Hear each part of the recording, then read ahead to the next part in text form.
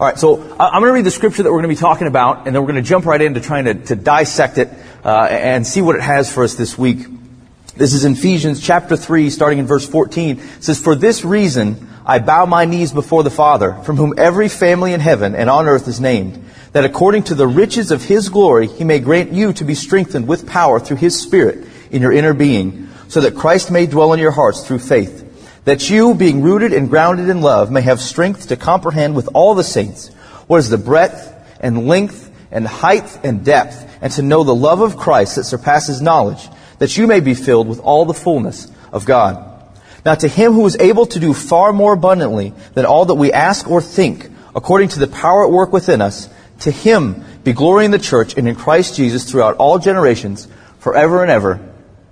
Amen." Now, so he starts off, "For this reason." And we have to answer the question, for what reason? And we find ourselves doing that a lot. Paul is a digressor. You can kind of see it bubbling up inside him. It's like a little kid trying to tell a story that they're really excited about.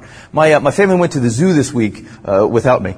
And the kids came home, and Emma came up, and she's like, Dad, there was an elephant, and he was really big, and the monkey had a red butt, and then I don't know why, but this rhinoceros kept charging at me, right? Story, digression. Okay? This is Paul. Paul is very much like this. He's a long-winded digressor, because there's just so much inside of him. I love that. We can see his excitement about sharing the good news of Jesus Christ, about providing direction to the churches that he's planted. So we first heard "for this reason" at the beginning of chapter 3. When a verse in, he slides off on a tangent. It's a tangent that Dan talked about last week. He said, "For this reason, I, Paul, a prisoner for Christ Jesus on behalf of you Gentiles, assuming that you have heard of the stewardship of God's grace that was given to me for you, how the mystery was made known to me by revelation." See, "For this reason, I, Paul," boom, tangent.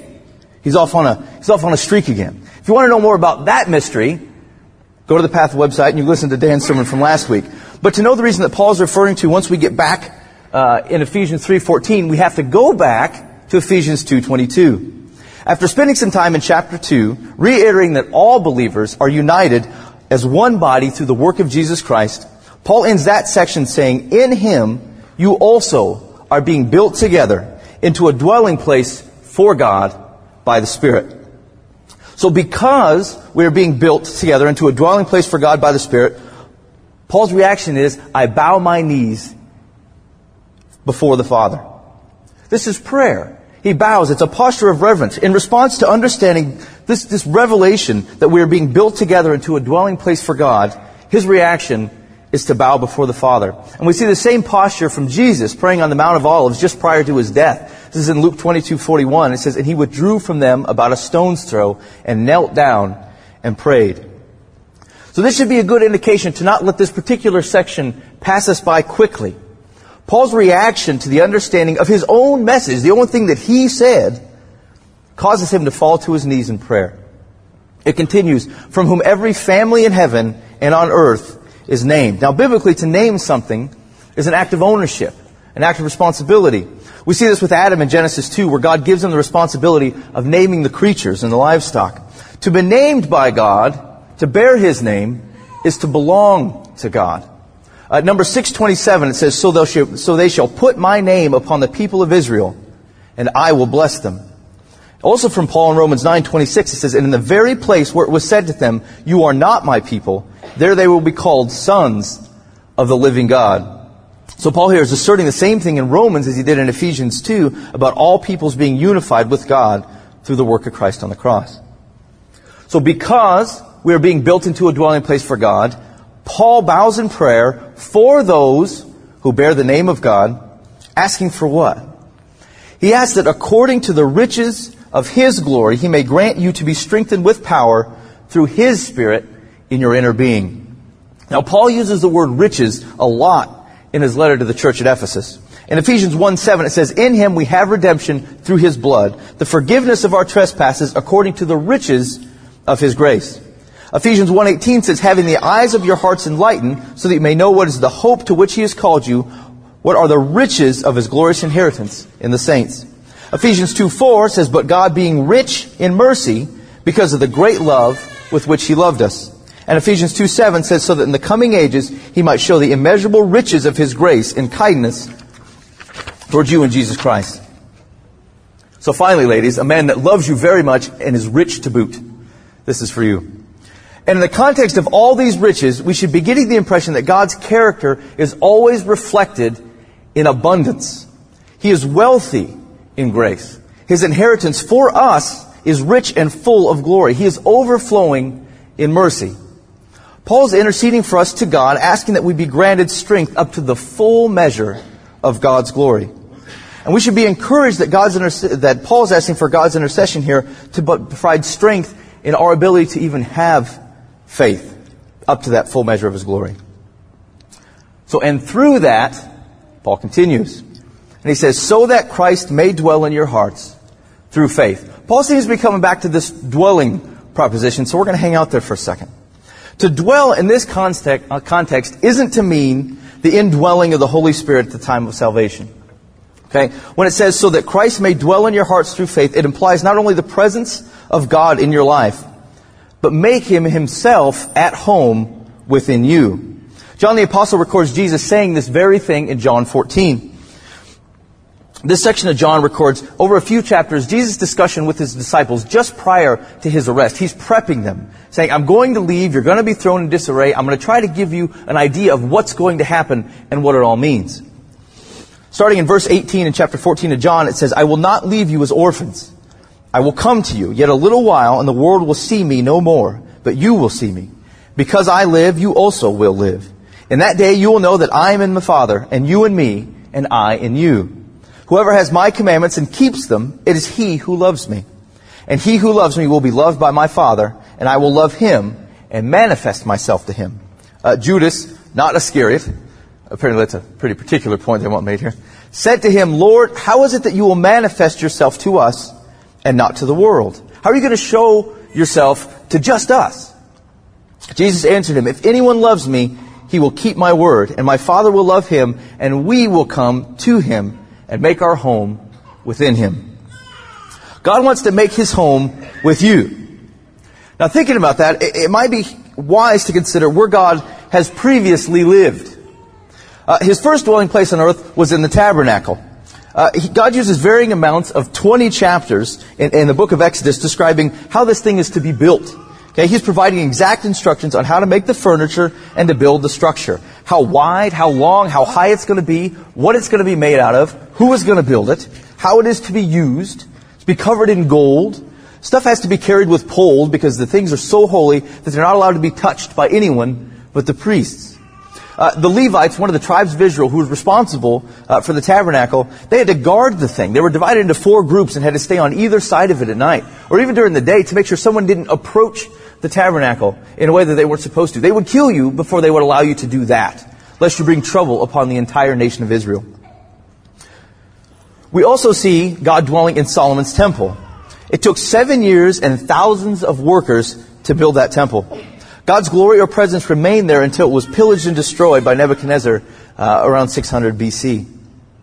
He is also a permanent resident of heaven. God has had some pretty sweet digs, wouldn't you say? But He wants to live with you. He wants to make His home in you to dwell in your heart. The question for us then is, does God feel at home within us? He says, I want to make a home within you. Or do we treat Him sometimes like a house guest? I'm sure I think most of us can agree or have agreed to let Him in. But are we letting Him in to live there, or do we treat Him like an awkward house guest? So let's kind of walk around your spiritual house for a little bit. We'll take a look at the rooms, and we'll see if God can make His home within those rooms. We'll start with the front room, the entryway. We invite people in there, and we can invite God in there. We say, God, I want you to come into my heart, come into my spiritual house. I'm going to invite you in. And it's pretty comfortable in there. We share kind words, earnest conversation, formalities. You know, we aim to be very nice, cordial. Welcome, thanks for coming in. We like Him in there. We don't have to dig too deep, don't have to reveal too much, just have to open the door and let Him in. We say what we're supposed to say, and we follow the formalities. Lord, come into my life. There He is. Front room, we got that part. We're usually pretty good there. What about the living room? Do we invite Him outside of that front room area? Invite Him into the living room? Do we say, Jesus, have a seat, sit down, make yourself comfortable? But is he comfortable in there? Is he comfortable enough to put his feet on the table? Or is he concerned that maybe we'll be offended, that he's not treating our stuff, our possessions, with the proper respect? Do you let him control what's on the TV? Or do you try to convince Jesus that what you're watching is the good thing and try to get him, caught up in that? What about the kitchen? Do you let him in the kitchen? Or maybe you think it's okay for him to kind of poke his head in while you're making dinner and take a sniff and maybe tell you everything that smells nice. But you're not really interested in the suggestions he has for dinner or what you could do to make it better. You kind of expect him to be polite, to smile warmly at whatever it is that's set down in front of him, even if it's not all that great. I mean, it'd be pretty rude of him to make a suggestion, tell you how you could do it better. It's your food, after all, isn't it? It should suit your taste. He doesn't have any business butting in to what you have going on in the kitchen. Maybe you give him a shelf. Someone's got a little masking tape that says Jesus on it. He keeps old bread and wine, maybe some fish and loaves up there. But otherwise, it's not really his business to be in your kitchen. What about the bathroom? Well, of course, he can use the bathroom. Feel free to let him kind of go to the bathroom area. It should look nice in there, if Jesus is going to go in. Do you make sure all the makeup is put away? Fellas, all the Rogaine? You wouldn't want to give away the secret, would you? You wouldn't want him to know that it takes a lot of effort to be you. You wouldn't want to let Jesus know or think that there's a part of what you think of yourself that is derived from the success of the things that you hid in the bathroom. Do you hide all the medicine bottles in the cabinet so that Jesus doesn't know that you're sick or struggling? So that he can't infer that you're depressed, that you're anxious, that you lack energy? Maybe he leaves the bathroom and he walks by and your bedroom's right there. Is Jesus even allowed in your bedroom? Or is it weird in there? Is it weird to have Jesus in there? Maybe it's just me, but being in someone's bedroom is kind of weird. It's a weird feeling. There's personal stuff in there. People kind of set up their own little world. There's a vague feeling that no matter why you're in there, people are going to assume that you're in there snooping around, looking through drawers and stuff. Is Jesus comfortable in your bedroom? Or the stuff that go on in there not really his business? It's room where you're most likely to be yourself. Is he allowed to be in there? If you're married, it's where you share intimate conversation, intimate moments that he designed. But is Jesus allowed in there? Or is it just a little creepy? What about your kids' room? Well, sure, that's generally no problem. Harmless Jesus loves the kids. He can go in there. He'll tell them nice stories. They're a little unrealistic, but they're just kids. They won't know the difference. Maybe you hang out at the door when he's in there just to make sure he doesn't tell a story that's a little too graphic for their age. Make sure he doesn't say anything that makes you look like a little worse parent. Or maybe you teach them a way to live that might make them a little too different than the kids at school. So you hang out the door, see what he's saying. Or maybe there's no time for Jesus to stop by the kids' room. They need to go to bed directly. They got soccer in the morning. Or they got a lot of homework. Jesus will have to swing by some other time. What about that other room? Would Jesus be comfortable in there? You say, what other room? Well, I'm not sure what's in there, to be honest with you. It's generally locked. You keep it locked. You don't want other people to wander in there. You don't let your kids in there. You don't let your spouse in there. You don't let Jesus in there. It's where you keep the things that you don't want anybody else to see. Maybe your regrets are in there. Sins of your past are in there. Your addictions are in there. Jesus can't feel at home in there because he can't even get in. Are there parts of that tour that look like your house? Your heart? We've done a disservice to people sometimes in Christianity. We aim for the big moment. That time where you feel convicted of sin, you're open to the truth and the reality of God, and we lead them and encourage them to repent of sin and invite Jesus into their heart. And when they do, we celebrate. We cheer them on. Congratulations. Be encouraged. And then maybe we wipe our brow and go, whew, I'm glad we got that one. And then we stalk the next unsuspecting guy who doesn't have Jesus. But God wants so much more than that. He doesn't want to just visit the front room. He wants to make your home His home. Your heart, His heart. Have you ever heard someone, or maybe this is you, maybe you've done this, in the midst of a personal tragedy or disaster or a stressful situation, say, where is God in all of this? I'm struggling, where is God? Now, a lot of times He's standing at the front porch still, waiting to be let in at all. But even Christians will ask this question, failing to realize that they have him trapped in the living room. My marriage is failing. Where is God? You won't let him in the bedroom. He's nowhere in those heavy conversations, those intimate discussions. You don't allow him to be the leader in dire situations. You don't want him to butt in with his thoughts on serving each other, loving each other, and sacrificing for each other. Where was God? He's trapped in the living room. My kids are rebelling against me. Where is God? Are you exposing them to quality time with God? Are you prioritizing that time that you don't hold other things above it? What are you most likely to miss? Church or soccer practice? What are you most likely to help them with? Homework or a Bible story? Where is God? He's trapped in the living room. I have this addiction that I can't shake. Where is God? Are you crying out to him from behind a locked door? Are there parts of that tour that look like your house? Your heart? I don't know. I'm not surprised. Neither is Paul. Paul's praying for you. Remember that this letter is to the church at Ephesus. And actually, given the lack of personal details, it was probably intended to be passed along to many churches. Okay? People who have already let Jesus in the front room. This letter, this prayer is for you. And you think to yourself, I want things to be different. I want to have his love, his words, his wisdom reverberate through the walls of my house. And I try, but I can't seem to let go of control. Every time I tell him he can have the living room, he puts a picture of his dad up. I like the Jonas Brothers poster. Okay? You can't help but grabbing back at stuff that you've already ceded to him. I can't seem to make the right decision. I'm concerned about the impact of what it looks like if I let God control my marriage. I'm concerned about what changes I have to make to give God control of my kids. I'm concerned that when I open that locked room, that the world will shun me. My mistakes will be exposed to the light and ruin me. You know where you need to be, but you need help. You need strength to get there. And that is exactly what Paul was praying for. So how do you get it? We'll start with prayer.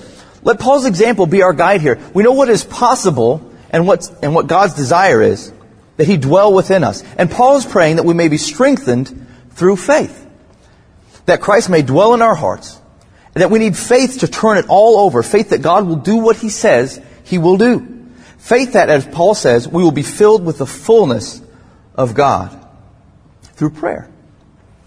Like the movie that we saw just before the start, there's a 24/7 prayer room coming up. This is an excellent time to orient your prayer life around spiritual strength for you, for your family, for the church that surrounds you. The other part of this, searching for spiritual strength, we can find through community with other believers. Paul continues, says, that you, being rooted and grounded in love, may have strength to comprehend with all the saints what is the breadth and length and height and depth, and to know the love of Christ that surpasses knowledge, that you may be filled with all the fullness of God. When Paul talks of having the strength to comprehend with all the saints, he's talking about being strengthened by, through, and with the community of people that follow Christ around you. The breadth, length, height, and depth of his love is revealed and demonstrated through God's people. One of the accomplishments of the original tabernacle was to have a physical presence where the glory of God could reside among his people. They didn't seem to be able to grasp the glory of a God that was above them, that they couldn't see. So one of the things that the tabernacle did was brought that glory of God so they could look upon it. It was with them. It was among them. Okay? In this way, his glory was revealed to his people. But now God is making his home within you, so that through you, his glory is revealed to all. Which means that through God's people, the riches of his glory will be revealed. And strength may be granted for us to understand the depths of his love, to so embrace the opportunities within your church community. Join a small group. Get together a life transformation group. Go to the potluck. There's a potluck coming up. Okay? Become rooted and grounded by the love of God, but also the love of the community of believers around you. Third part of spiritual strength here Paul talking about is through the Holy Spirit. Paul asks that we be strengthened with power through His Spirit. Let's look back at John 14, and this just prior to the verse that we read earlier. It says, "If you love me, you will keep my commandments, and I will ask the Father, and He will give you another helper to be with you forever, even the Spirit of truth, whom the world cannot receive, because it neither sees Him nor knows Him. You know Him, for He dwells with you and will be in you." And Paul also says in Romans 8, 26 and 27, it says, "Likewise the Spirit helps us in our weakness, for we do not know what to pray for as we ought. But the Spirit Himself intercedes for us with groanings too deep for words. And He who searches hearts knows what is the mind of the Spirit, because the Spirit intercedes for the saints according to the will of God." The weather's been very spring-like lately. And what happens in spring? Spring cleaning, right? If you've taken from this section of Scripture, this prayer from Paul, that you need to really focus this week on cleaning up your spiritual house, I'm afraid that you've missed it completely. Don't try to make your heart livable for Jesus. Let Him come in and allow Him to make a life for you. Let Him wander the halls of your heart, filling each room with His presence. Seek help for strength to let go of yourself completely and to do His will. Prayerfully, within a community of God's people and through the power of the Holy Spirit, seek to let God fully dwell within you so that you can understand His love. I'll end this week with the same prayer that Paul, or the ending of the prayer that Paul prays here in Ephesians, if you would bow your head.